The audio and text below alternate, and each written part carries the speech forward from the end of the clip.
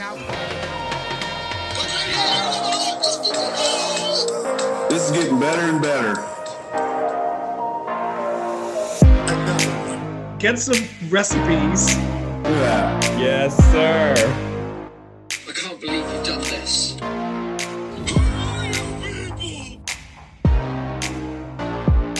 Welcome to the Evolve Podcast, a podcast that explores personal evolution through our choices and overcoming life's challenges. The Evolve community is your ultimate destination for personal growth and evolution. True to form, I get to continue to be the dumbest person in the room. That's fantastic. Thank you.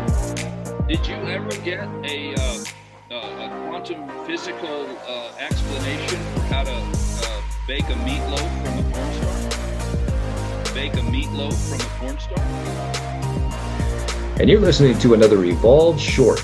Today's topic is Real Men Meditate. Miles, you're a real man, aren't you?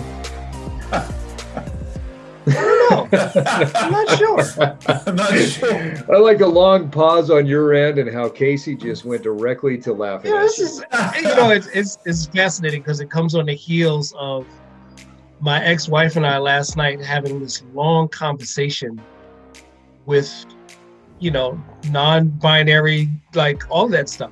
And then all of a sudden, we had this conversation, and then you all of a sudden ask me, "You're a real man, Miles, aren't you?" And I'm like, I don't know. I'm not sure. I think I am. I've had an existential conversation and I don't know where I stand. Sexually, I am. Gender-wise, I am. There you go. My gender's not fluid. So we're going to call you a real man. So I want to read two things that all right. are really important to this because in my meditation practice, if I ever get lost, I come back to these two things. And the first one is this definition that had come out of the book, The Self-Aware Universe. And it says, what we aim for in meditation is to reduce our 100% probability of a fixed response to a conditioned stimulus. Oh, wow. Okay. And that definition has literally blown my mind because you think of all of your fixed responses. Read it again, though, for our listeners. I will. I love that. And then I want you to dive into it. What we aim for in meditation is to reduce our 100% probability of a fixed response to a conditioned stimulus. So what that reminds me of is there was a quote that was in a book I read years ago that said that our growth and our happiness is directly related to how we respond to things. Right. But our growth and happiness also comes from that between stimulus and response. I think the quote was between stimulus and response, there is a space. In that space is our ability to choose our response, and in our response is our growth and happiness. So through meditation, we're either expanding that space or we're consciously being more present in that space. So let me read the second definition because you went to that place where it talks about the gap between how you respond and the stimulus. And the second comes from the same book, where it says, meditation allows us to become witness to the mental phenomena that arise in awareness, to the conditioned response parade of thoughts and feelings. It creates a gap, which you just talked about, between the arousal of mental responses and the urge physically to act on them, and thus enhances our capacity of free will to say no to the conditioned acts. Yeah. You think about that. I mean, there's my definition of a real man is not somebody that just flies off the handle all the time. And I think that when, you look at major media or old movies, and the real man, the guy who was the hero in the story, was a guy that was a little bit off kilter. He was the guy that was going to explode at any point in time. I don't think that's a real man. A real man has the ability to create space and have a measured response in any circumstance. That doesn't mean that a real man doesn't get upset or angry at times, but it's in the right times and in the right way. Or when you get angry, even if it happens, you've created a tunnel to get out of that anger. And I explained that to my son because he's really where I've really like honed my practice, because your kids, you know how your kids can get under your skin, and you just watch your same reactions to the things that they get upset at. And then the minute you start to get an idea of like, hold on, let me pause and just feel the energy and let the kid do what he does or she does. And once you create that gap, you get to, it's almost as if you can pick your own response. So the next time he does the same thing, which is the stimulus, and I say, you know what, I'm gonna respond differently to this. And that's when you create a slight disruption in that. You create disruption in your habitual thinking, feeling, behaving modalities. So Casey, you started meditating, what, about a year ago? In the sense of the way we've talked about it, yes. But as I look back on, as we talked about meditation and looking back, I think that an absolute direct explanation of meditation I've been doing ever since my athletic career. I mean, athletes meditate That's all a good point. The time. And looking back on it, I didn't see the correlation because it was for something very, very, very specific, instead of just to better a better overall mental state. It was more that meditation and visualization exercise and that athletes do. And so, all those years I didn't really think I was meditating, even though I was. Yeah. You mean a year ago when you and I started talking and your suggestions on doing the meditation thing more and the benefits that it's come for you. I can't believe it's been a year. It's crazy you said a year ago. It really is. What's changed for you? Because I know we've talked and you said that it's helped you to become a better man. Yeah. But what are some of the things that have helped you through meditation practice, since you've been doing it consistently? Yeah. One of the things that I was searching for was to help improve my sleep quality. And Okay. I know that sleep quality translates into so many things in our overall health. And I'm definitely not perfect or have achieved where I want to be, but I can look back and see a huge improvement in that, and then see the ripple effect of that improvement in my overall day. But I think one of the other things that I've noticed is the ability to have more clarity of thought, and I don't really know how to give examples of that, but I can look back and realize, it's hard to give examples at times. You just feel it. It shifts. The shifts in that, and I think there's some epiphanies in there. There's some realizations of, well, I handled that way better than I normally do.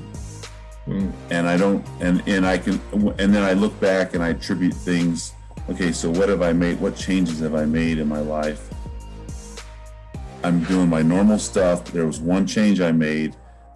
That's kind of how I attribute things to, well, it's because of that.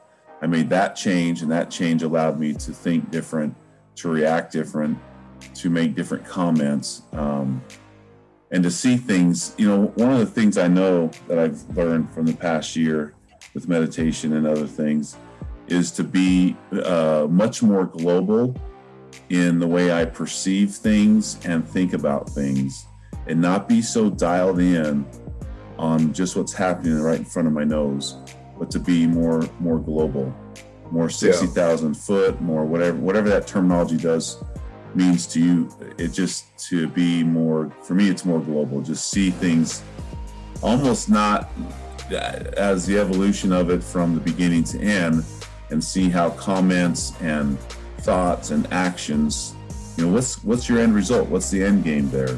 And if you don't like it, then stop doing what you're doing now, because the end game's not going to be good. But it's that global aspect I've really gained a better understanding of. It really does. It helps with a broader perspective overall.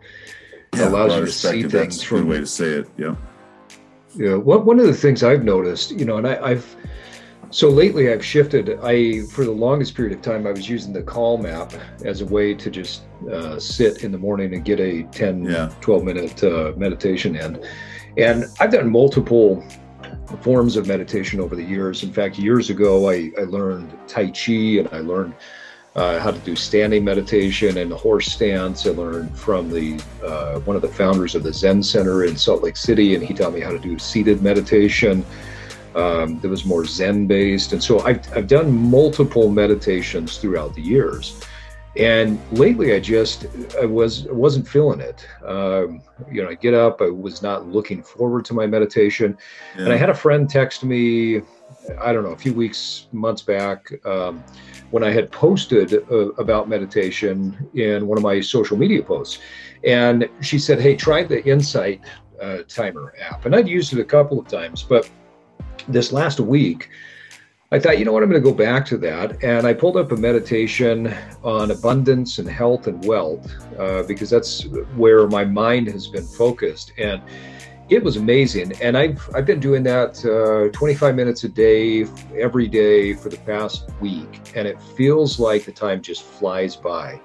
In fact, when I get finished, I've got this huge smile on my face. And I think that what meditation has done for me as a man is it's helped me to open up to some of the areas, because we all know where our strengths and our weaknesses are. But I think that one thing that I've observed over years of being a guy, working with guys, coaching guys, is that we tend to take all of our emotions, we hold them inside, we're not as open and vulnerable, we don't talk about them as much. And meditation has allowed for that vulnerability. Now, I may still not want to go just open up and, dump all my emotions onto another person, and that's okay, because I tend to be a fairly private person that way. But it's the meditation has allowed that time and that space for me to be open and vulnerable and to process emotions in the way that it works well for me. So I see a lot of benefits, and Casey, like you, it's hard to describe at times, other than that you feel a shift. Yeah. And like I said, this week, when I get to about minute 22, 23, I think is where I'm at, I've just got this huge smile on my face. I'm sitting there at 5:30 in the morning at that point, smiling and ready to go. And as soon as the meditation's over, I'm popping up and running off to the gym, and it feels great. So there's a massive shift in there. What's that app? Insight Timer. Insight. It's a free app. The thing that I notice is that the world, and when I say the world, I pretty mean like your world or my world, the world that we inhabit, has its own emotional current. Definitely does. To use a real good example in these day and age is, let's say, politically where we are as a country. And that has its own emotional character. And what meditation does is it allows you to detach from the emotional current of things that are outside of you, you don't get swept up in that current. Right. It's almost as if it's like I was reading this one book in Buddhism, and they were just talking about, like, if you're having sex, think about the emotional tone of your sex, and then just stop and start laughing while you're having sex. Just detach and start laughing. That's great. Have you tried that? Does that work? I don't know. It does work. Okay. If you're I'm not sure if I started laughing in the middle of sex, if that was going to go over well, but maybe I'll give it a try. That's the thing. It won't go over well, but you have cut the current. Okay, there you go. But it's like sitting going back to sports, and this is where we get to play. I actually have a better example. You'll appreciate this. There was one day in Utah. It was a Sunday, and I was driving down I-15. I was going to teach my yoga class. I'm on I-15. It's a Sunday. It's empty. The freeway?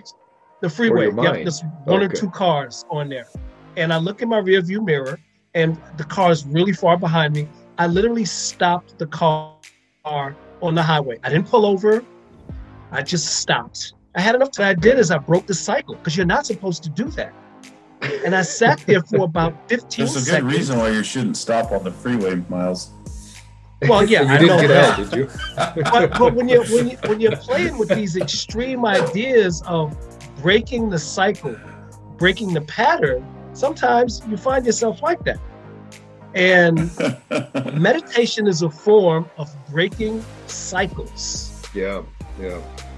And the ability to see the cycle once you break it, and you start to get this feeling of being really awake and alive because you're not in the consistent flow that say maybe everybody else is. You're going left when everybody's going right, or you're going right when everybody's going left. You're going up when people are going down. It's those kinds of things. And that's what I find the most fascinating part about meditation. And in a way, How you it's helped become me. that effective contrarian. You're going contrary to what the what society or what the world's energy is. And I think that to me, that's one of the definitions of being a real man, is that you can make those choices for yourself. You can create. You don't have to just go along with what everybody else is doing or saying. And you then have that space. And that's one of the best things that I've found through meditation. Is breaking that cycle and selectively being a contrarian. Yeah, and Well, even guys, sometimes, like, not just to be a contrarian, to be contrary to everybody. It's just so you can get that bit of vision of stopping and looking the opposite direction. I think so what's that you interesting acquire a certain type of tool. What's that? I think what's very interesting on meditation, and it's unfortunate. It's the same. Okay, this is my lens. It's unfortunate because it's the same thing I see in the stigmas of person going to a psychologist or a psychotherapist or whatever, or getting counseling help. It's looked at kind of weird, kind of, you're weak, you can't control yourself, or what's your problem type thing. Right. And it's unfortunate because neither meditation nor going to see a psychologist has anything to do with being weak. It actually has everything to do with being very strong, very aware of yourself, a desire for improvement, a desire to disrupt your life so that you can get better, so that you can go somewhere different. And it's just unfortunate that our society has put this stigma out there about those things. And I would just say that for meditation, it is what it's going to be for the person doing it. And it's training. I'm with you. I mean, it's training for your mind. To me, that whole idea of these things being weak is ridiculous, because I just think it's a bunch of bullshit. When you want to get stronger, that's the stigmas that are out there. Yeah, I agree. Yeah. If you want to get stronger in your deadlift, what do? You deadlift, and you consistently deadlift. You get better and better and better the more you do it. You want to get stronger in your mind, what do? You meditate. You need help and coaching. You go to somebody who can help you and coach you in that. Yeah. So I think that, in my definition, a real man is somebody who meditates for their mind, trains their body, and then does things to feed their soul and takes care of their financial business, so that they are not having to, so that they're a contributor in society. Well, it begs the question, then, if that's the definition of real men that are not doing that, what do we call them? That's for another short. Well, guys, and there you have it. That's not a short, that's a long. That is probably a long. There's another Evolve short in the books. Don't forget to follow us on Instagram at Evolve_cast. Join the Evolve community by going to evolve-cast.com to pick up your clothing line. Today, Miles and I are actually wearing the Real Men Meditate shirt, and we love them. We've got ours in the mail a couple of days ago. Casey's getting his soon. But they are awesome. Go check them out at evolve-cast.com. Life is short. Now get out there and evolve.